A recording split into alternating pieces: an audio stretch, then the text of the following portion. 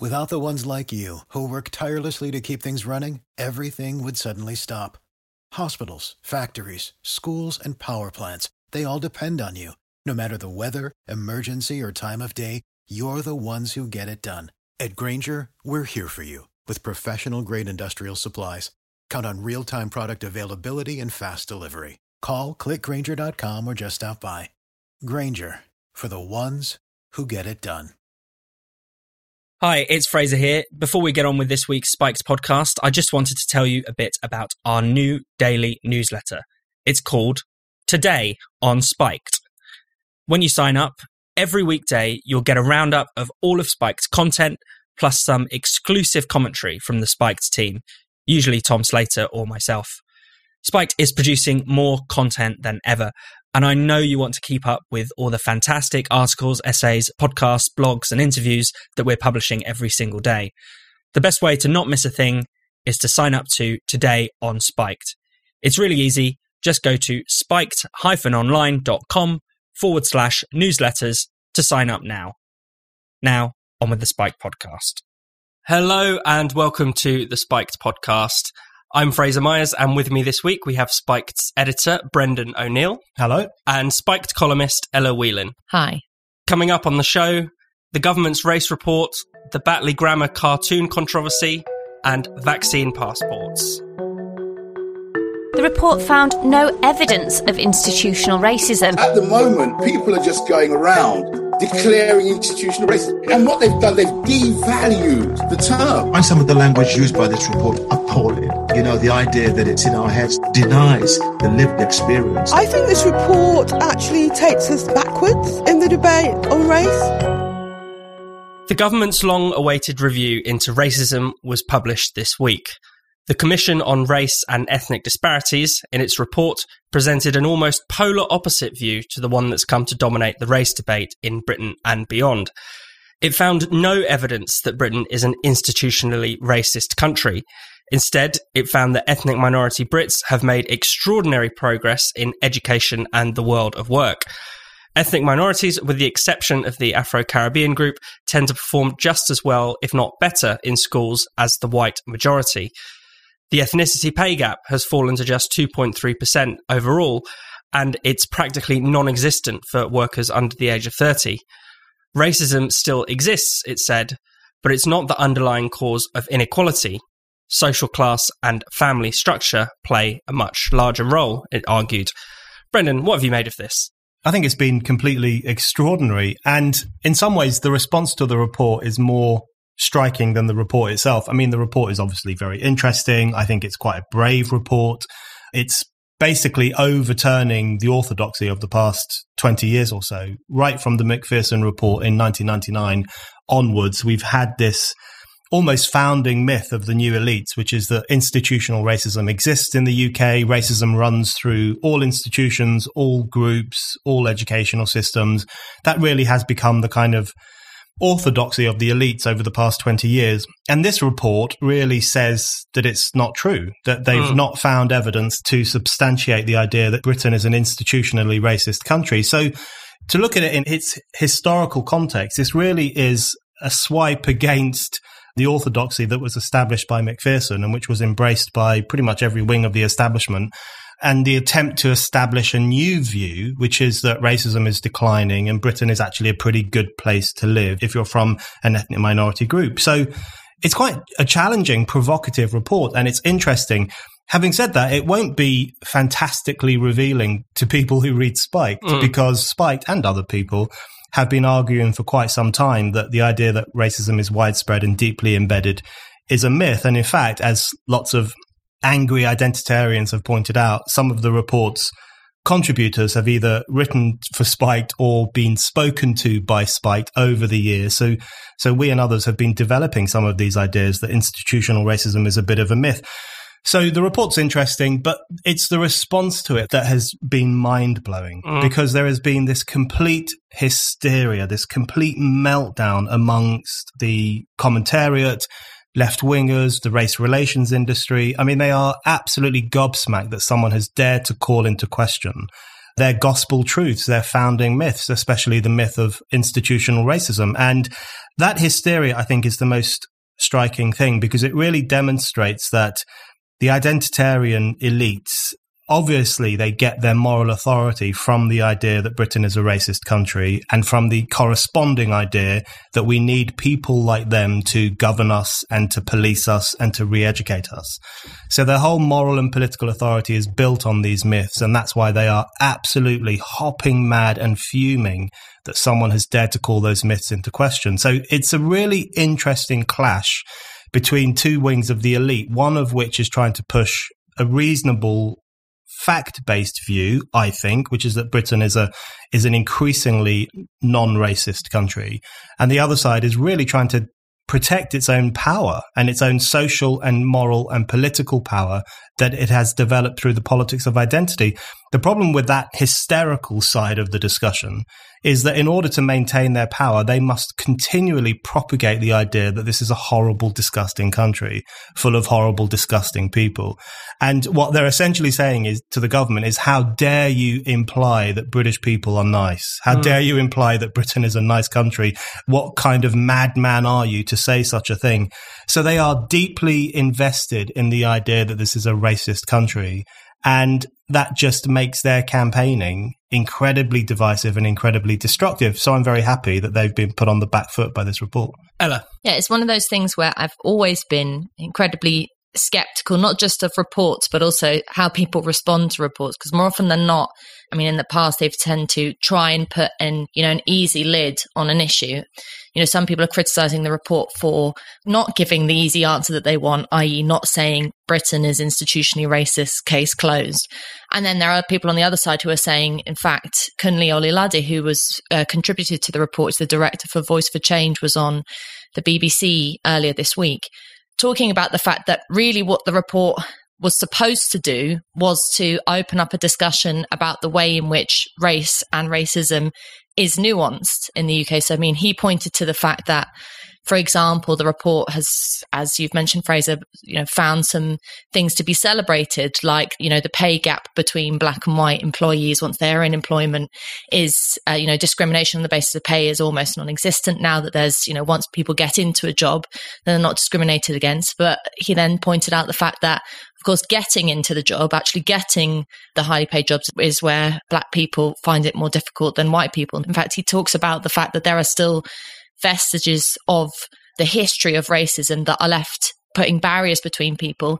And so the whole point is it's complicated, it's difficult, it's not something that you can easily just stick a label of institutional racism on. In fact, one of the most fascinating parts of the report is in Sewell's introduction, in which he talks about the fact that one of the main problems they found was not necessarily hard evidence in which policies were instituted in companies saying you must not hire someone with, this color skin or this type of hair or whatever it was. But it was that there was an underlying mistrust, he used the word mistrust, about how people perceive their role in society, how black people perceive their relationship with the police, how white employers perceive black people. It's in this really murky, muddy kind of world where you can't quite pin data onto it. And the reason why that's so important is because continuously demanding that, the government and educationists and policymakers support an deeply pessimistic view of the UK as this inherently scummy, bigoted, hostile place for black people to live and work, is only going to feed that mistrust, is only going to, in the end, limit black people's ability to achieve as well as other people. I mean, I went back to the book There Ain't No Black in the Union Jack by Paul Gilroy, which was published 20 years ago this year.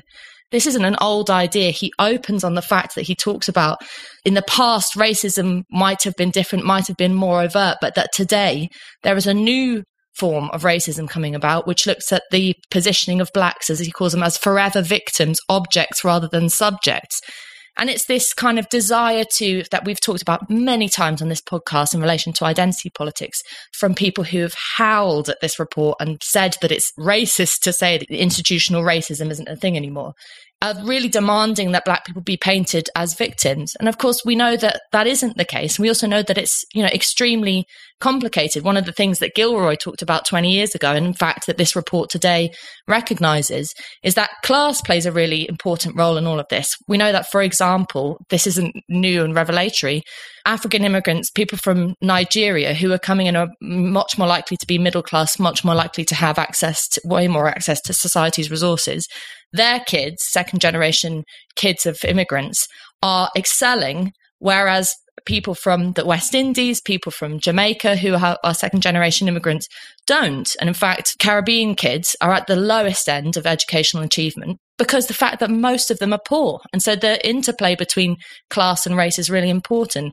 That all feeds into the fact that this kind of really divisive desire to pit white people against Black people, in fact, in the desire to paint England as this institutionally racist, awful place, is breaking any kind of social solidarity or class solidarity or whatever you want to call it that might help these people at the bottom of the rung climb up the ladder, make something of themselves, and defeat the instances in which discrimination and unfairness still resides in the world. So it's incredibly depressing, as Brendan says, to see the response to it. But it's also, you kind of feel like the same barriers that were up against working class Black people 20 years ago when Paul Gilroy was writing are still coming about today, when really you have upper middle class commentators, politicians, activists on social media screaming about the fact that Britain is institutionally racist and not actually engaging in the ways in which a discussion about race could help people. You raised the kind of difference of performance between groups, particularly the striking one is among Black Afro-Caribbean children in education and,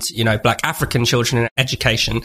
And one of the other things this report raises is, about the term BAME and why we should drop it, because, essentially grouping all non-white groups together disguises the truth about what is happening in society. And I mean, it's not only in education where the truth becomes hidden, but I mean, what kind of institutionally racist society is it where actually people of Chinese origin and people of Indian origin are actually the highest earners in Britain? So when you do unpack these things in a more granular detail, the myth of institutional racism, that race is the thing that is holding people back, just crumbles instantly. And we do need to, instead of talking about race, we do need to be talking about class, because even if you are solely obsessed with the fate of Black people or some ethnic group, it's hard to think of a kind of policy or outlook or way of doing politics that's class oriented that wouldn't help those people too. What's very strange is the way that we have, developed, and this is actually something the report alludes to, is that we seem to have developed almost different policies for different groups. This kind of multicultural approach has been very divisive and very damaging. And, we should learn if something works for one group, there's no reason why it can't work for another. Because at the end of the day, we are all British, essentially, especially if we're talking about, people growing up here, people going through the British school system. So I'm really pleased with the report in that sense, that it puts a flag in the ground that says, this is a nice starting point from where the race debate should go from, and looking towards kind of equality for all. Brendan, final thoughts? Yes, absolutely. Just following on from what Ella said, I think it's really important to emphasize the destructive impact that the politics of identity is having. And it seems to me that to the extent that there are still disparities, and clearly there are, this report says there are disparities, but questions the idea that racism is responsible for them, which I think it's right to question that. But to the extent to which there are disparities, I mean, there are numerous reasons for that. It could be a historical hangover. It could be down to cultural phenomenon, which is what the report focuses on to a large extent. But it also seems to me that it's going to be influenced heavily by this depressing misanthropic culture that is coming from the cultural elites, which says Britain is a racist country, and which now engages with minority groups through that prism by saying to them, listen, you're going to be a victim of Islamophobia, you're going to be a victim of racism, you probably won't get the job you want to get. If you've got a Black son at school, he will be discriminated against, he will be treated like crap, he won't get the job he wants. I mean, just this relentless warning, essentially, from the upper middle classes who live very comfortably, as it happens, to usually less well-off ethnic minority groups, telling them, how repulsive the country they live in is. The idea that that wouldn't have an impact on a community's sense of confidence or their sense of aspiration looks to me like a complete and utter fantasy. And that's what's so ugly about the politics of victimhood. It's really beneficial to the upper classes of society because it's quite nice for them to play the victim. They'll get a newspaper column out of it. They might get a book contract. They'll get on TV, or they'll be listened to by politicians or peers or whoever else it is who wants to engage with these kinds of people. They might get funding for a community group. They might be able to make a career out of it. It's a nice thing to play the victim card when you're actually fairly comfortably off. But for less well-off people, playing the victim card's not an option. They need autonomy. They need solidarity. They need collectivity. They need confidence because, you know, they need to cut their way through a society which is often quite unforgiving and quite difficult. So the projection of the politics of victimhood from the upper classes onto certain sections of society, certain ethnic minority groups, is such a betrayal of what society more broadly needs, which is social solidarity, a recognition of the problems that we share in common, and, in my view, a massive, massive pushback against the poisonous politics of identity and the way it has sown division and depression in this country. Did you know that some of the world's first written records weren't love poems or epic tales, but receipts from merchants who wanted to keep track of how much they'd sold? Or that Uruk, one of the first planned cities in human history, had zoned districts separating residential from commercial areas? And that a chronology of ancient Egypt, created in the 3rd century BCE, is still used by historians today. These are just a few of the fascinating things I've learned since listening to The History and Archaeology of the Bible, available now on the Great Courses Plus. The course leader, Professor Jean-Pierre Isbouts, is a National Geographic historian and award-winning filmmaker and author. He's a brilliantly engaging storyteller, and like every expert on the Great Courses Plus, he really knows his stuff. With the Great Courses Plus, there are so many opportunities to learn, to feed your curiosity about virtually anything. You can learn to speak a new language, how to play chess. You can dive into the history of World War II, or explore the universe, and so much more. You get unlimited streaming access to hundreds of videos and audio lectures from some of the best professors and top experts in their fields. And with the Great Courses Plus app, you can watch or listen on any device.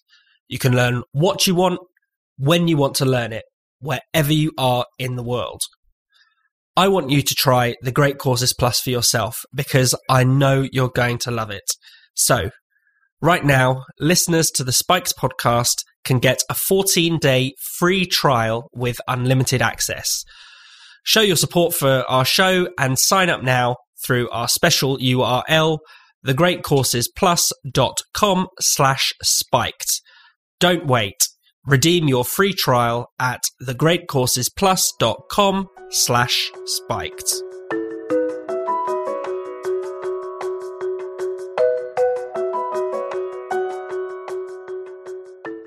Protests erupted last week outside Batley Grammar School in West Yorkshire after word got out that a teacher had shown his pupils a cartoon of the Prophet Muhammad in a religious studies class. The teacher was suspended by the school, and a crowd has gathered for days outside the gates demanding his full dismissal, some even demanding his arrest. The teacher now lives in hiding. He has police protection and he fears for his life. Most striking is how few people have come to his defence.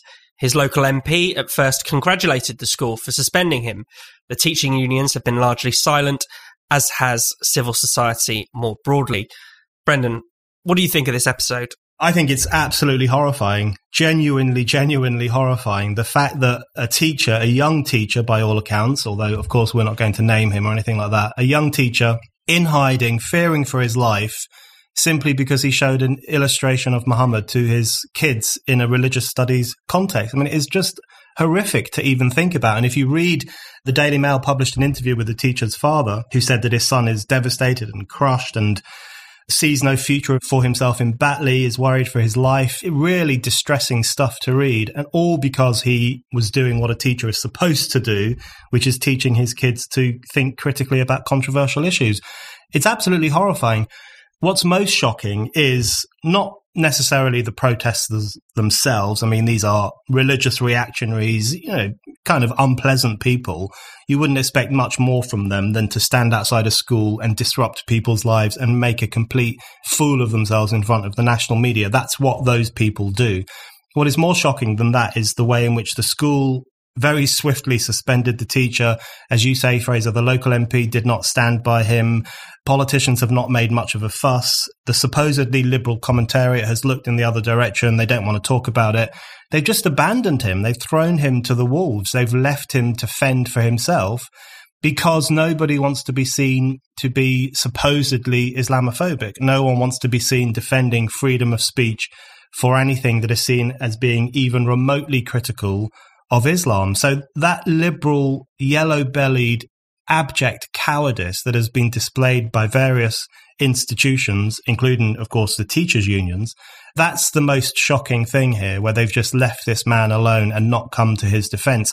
The end result of that, of course, is that it inflames the mob, because the mob gets a very clear sense that it can push further and push harder and demand tougher measures against people who dare to offend Islam.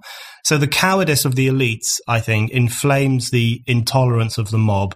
And you have this ugly, unholy marriage between lily-livered sections of the establishment and reactionary elements in certain communities. The end result of that, as we wrote about on Spike this week, the end result is that a teacher is living in fear for his life, and teachers across the country will now think twice before having a free, honest, open discussion about Islam and related issues in their classrooms. So this is a complete disaster for education and for freedom of speech. It's always worth thinking about, who did the liberal intelligentsia or the political elite think they're protecting by siding with this fundamentalist mob? Because what I find really, really disturbing is the way that these complete lunatics, frankly, reactionary religious lunatics, are basically being equated with the voice of ordinary Muslims. Now, I don't doubt for a second that, your average Muslim bristles a little bit at the prospect of a quite nasty cartoon about the Prophet Muhammad, in the same way that a Catholic will not like the image of Piss Christ or something like that. Someone even complained to me about my column on Tony Blair for having a pop at Jesus. But that doesn't mean that they would want that, those people to be sacked or drummed out of public life or arrested or anything like that. So it is really disturbing. The people who think that they're guarding against Islamophobia and anti-Muslim bigotry are equating, what a pretty normal bunch of people in this country with the most vile reactionary segment of that society. And that seems to be one of the most dangerous kind of products of, what we call multiculturalism, where you have these kind of self-appointed community leaders. Certainly there was a local imam on the scene in Batley to make a display of himself and to complain about what was going on. One other aspect of their complaints, which was really, really fascinating, was the kind of language that they used. None of them were quoting the Quran or saying explicitly that this is blasphemy, even though we know that that was what was the heart of their complaint. They spoke about it as a safeguarding issue, that this is harmful to children. It will weaken their self-esteem. And it's very, very funny and scary the way that essentially sort of religious extremists have managed to kind of appropriate the language of sort of this kind of woke, sort of technocratic, managerial style of politics to their own end. And, I suppose fair play to them, because they know they can get away with it. Obviously, we have to take a stand against this stuff, but, they know that this is how our system works. This is the weakness in our system, and they're able to exploit it. Ella? Yeah, on the one hand, it feels incredibly banal and toothless in a way, the idea that you would be banging on the school gates about safeguarding and pretty trivial things about children's self-esteem in looking at these kind of cartoons. On the other hand, you use the word dangerous. It can't have escaped me, or perhaps it has escaped most people, that we are still, most of us, reeling from the murder of Samuel Paty for doing a very similar thing of showing a classroom of students.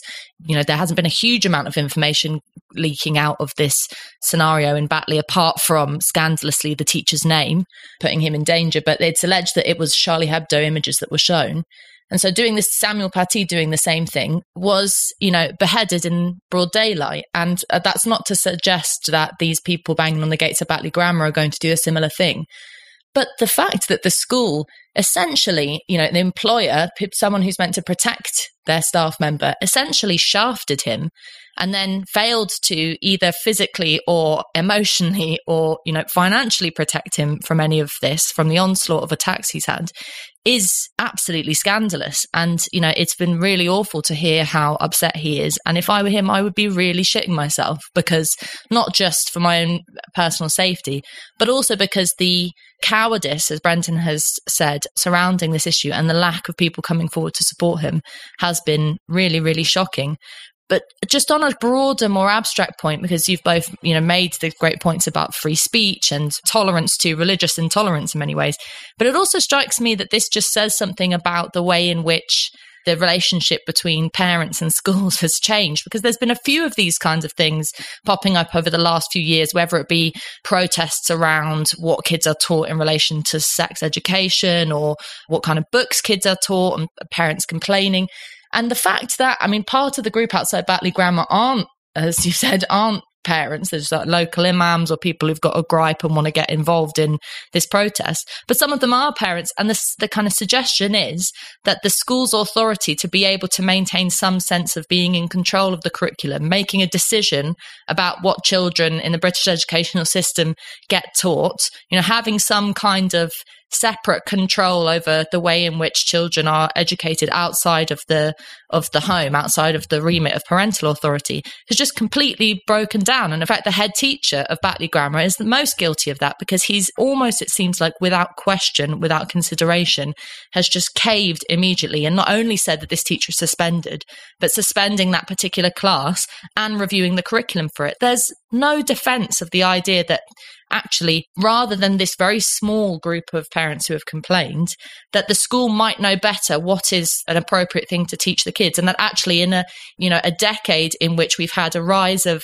Islamist attacks against the magazine Charlie Hebdo for allegedly blaspheming, it might be relevant in a religious studies class to talk about this issue, whether or not it does or doesn't hurt people's feelings. I mean, even the sense that you, living in a largely secular society, that children who have religious faith should be treated with respect, but should also be open to the fact that there is a large possibility that once they leave school, their very dearly held beliefs are going to be mocked, are going to be ridiculed, are going to be made shit of. And that's life. Having these kinds of discussions in the classroom can actually be, sorry to use the term, a safe space where under the remit of a good teacher, that kids can work through these kinds of ideas. And this is what education is meant to be about in part, isn't it? It's meant to be about preparing kids for dealing with real life.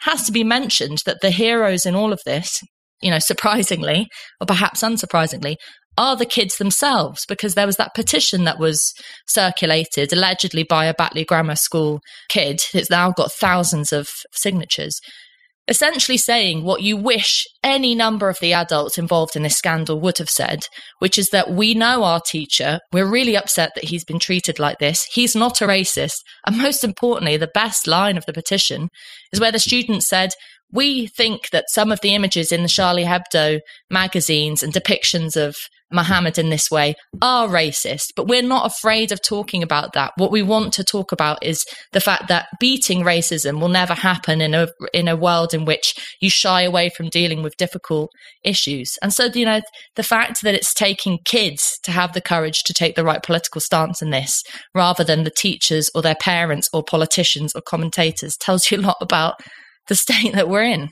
Absolutely. Brendan? I really like that petition too. I thought the kids are stepping into the moral vacuum left by the cowardly adults of the world. And that's the problem here.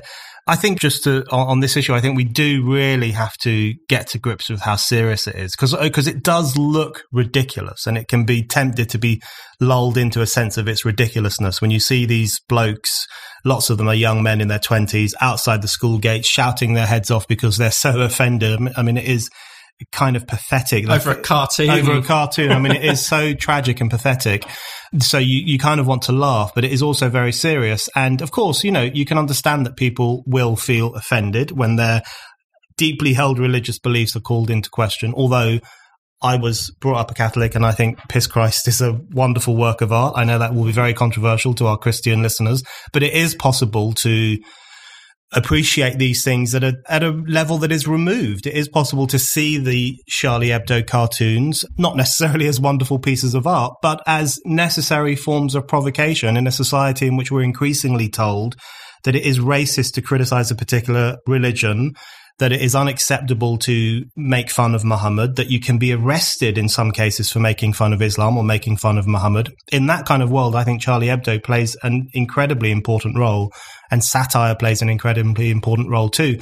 But it's very serious. We have a situation where a teacher is in hiding, fearing for his life, for showing kids an image of a 7th century prophet. That is simply completely and utterly unacceptable in the 21st century.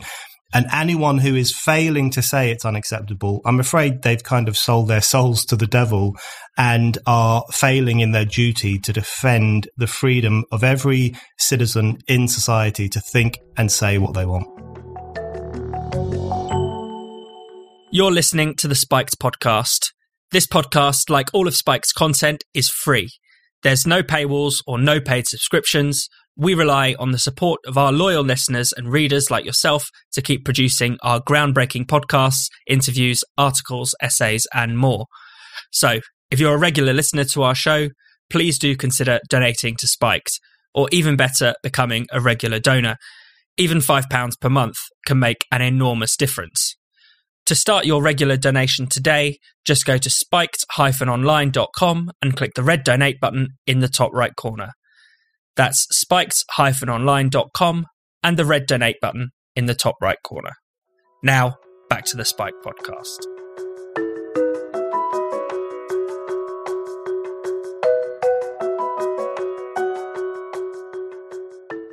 Government ministers are drawing up a list of places where it could become essential to show a COVID status certificate or vaccine passport.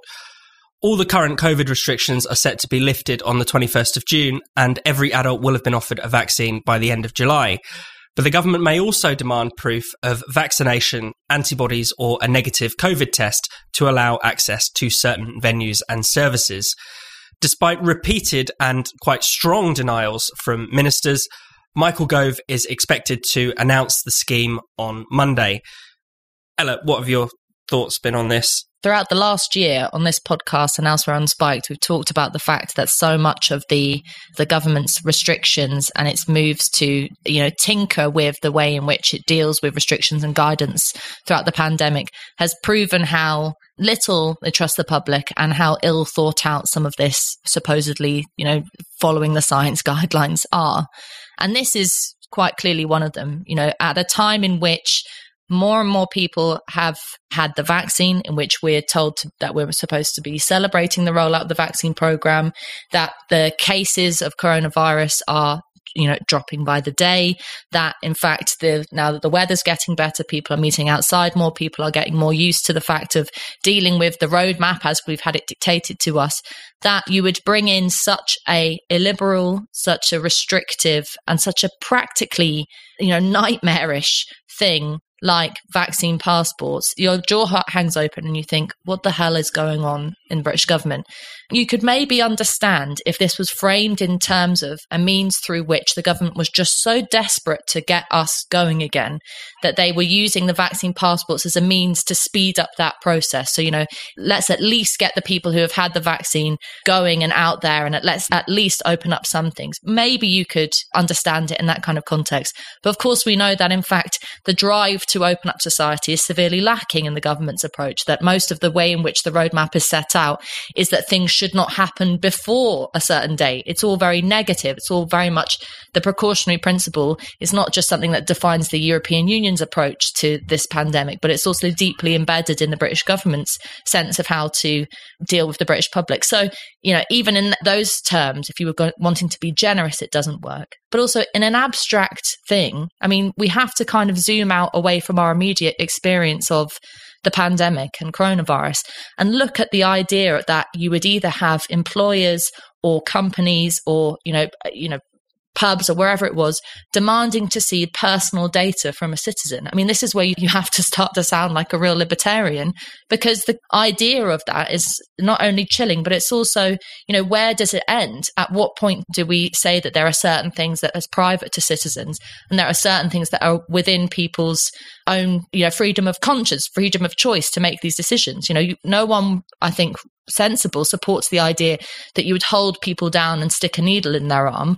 Even all of us on this podcast are pro-vaccine and think that we should have it, think that it's a good idea, but you wouldn't hold someone down and coerce them.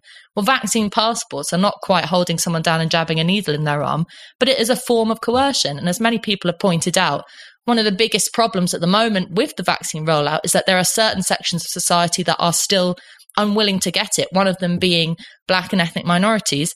And therefore, if you introduce a vaccine passport, you inevitably introduce a kind of two-tier system in which large sections of society don't get to access the resources that others have. So it's a nightmare. And the most awful part of it is that it is simply unnecessary. At a time in which there is a huge amount to celebrate, it looks like, fingers crossed, touching wood, all the superstitions you like, that the prospect of a third wave is still only very much a prospect or a worry and not a reality, that actually we're doing very well to get out of this pandemic. And so to throw something like this in at the moment seems inexplicable. It's also notable that, in terms of an opposition, you've got Keir Starmer speaking to the Daily Telegraph yesterday, talking about the fact that vaccine passports to go into pubs would go against the British instinct. Not only is that a week too late, but it's also not responding in any serious or democratic way, challenging the government on this. It's a flippant remark made in the Telegraph.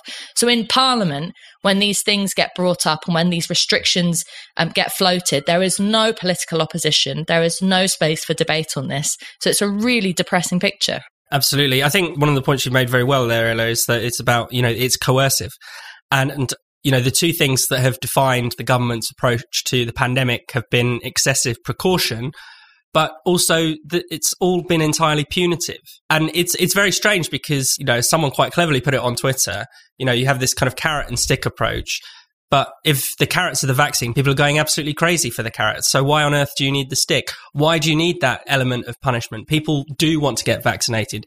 Vaccine hesitancy is going down constantly. I've had numerous conversations with people who have said, oh, I'm not sure about the vaccine. But then as soon as it comes up to get their appointment, they just take it.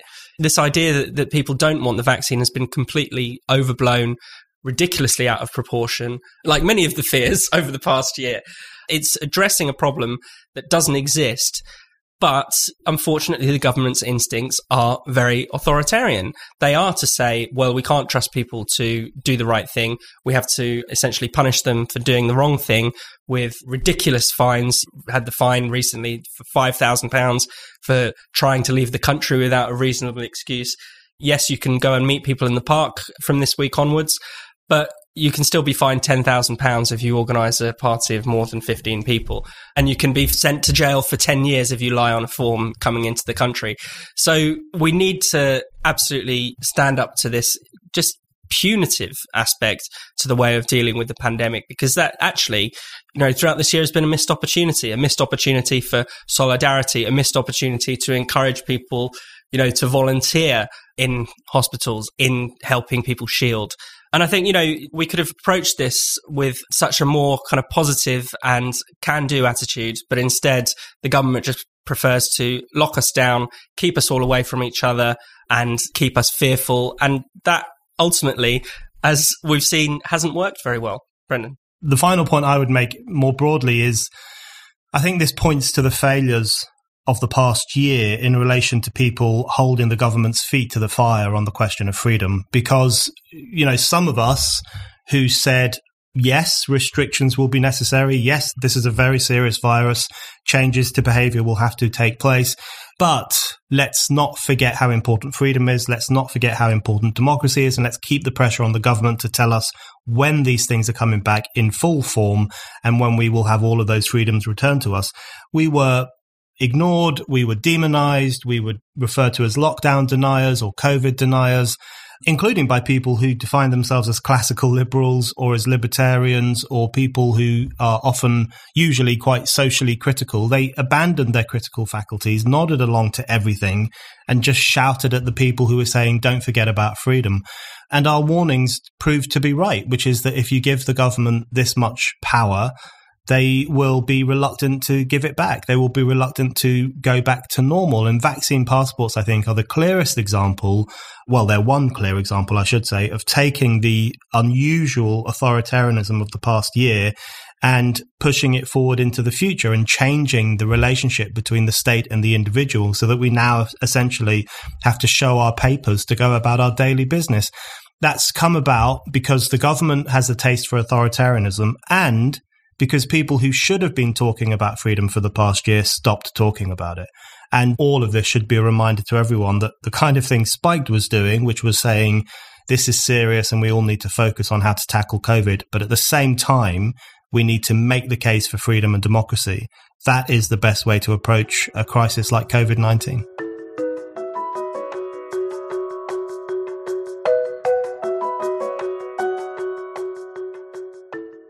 Thank you for listening to the Spiked podcast. We'll be back next week, but in the meantime, make sure you keep up with all the latest from Spiked by signing up to our daily newsletter, Today on Spiked. Just go to spiked-online.com/newsletters to sign up now.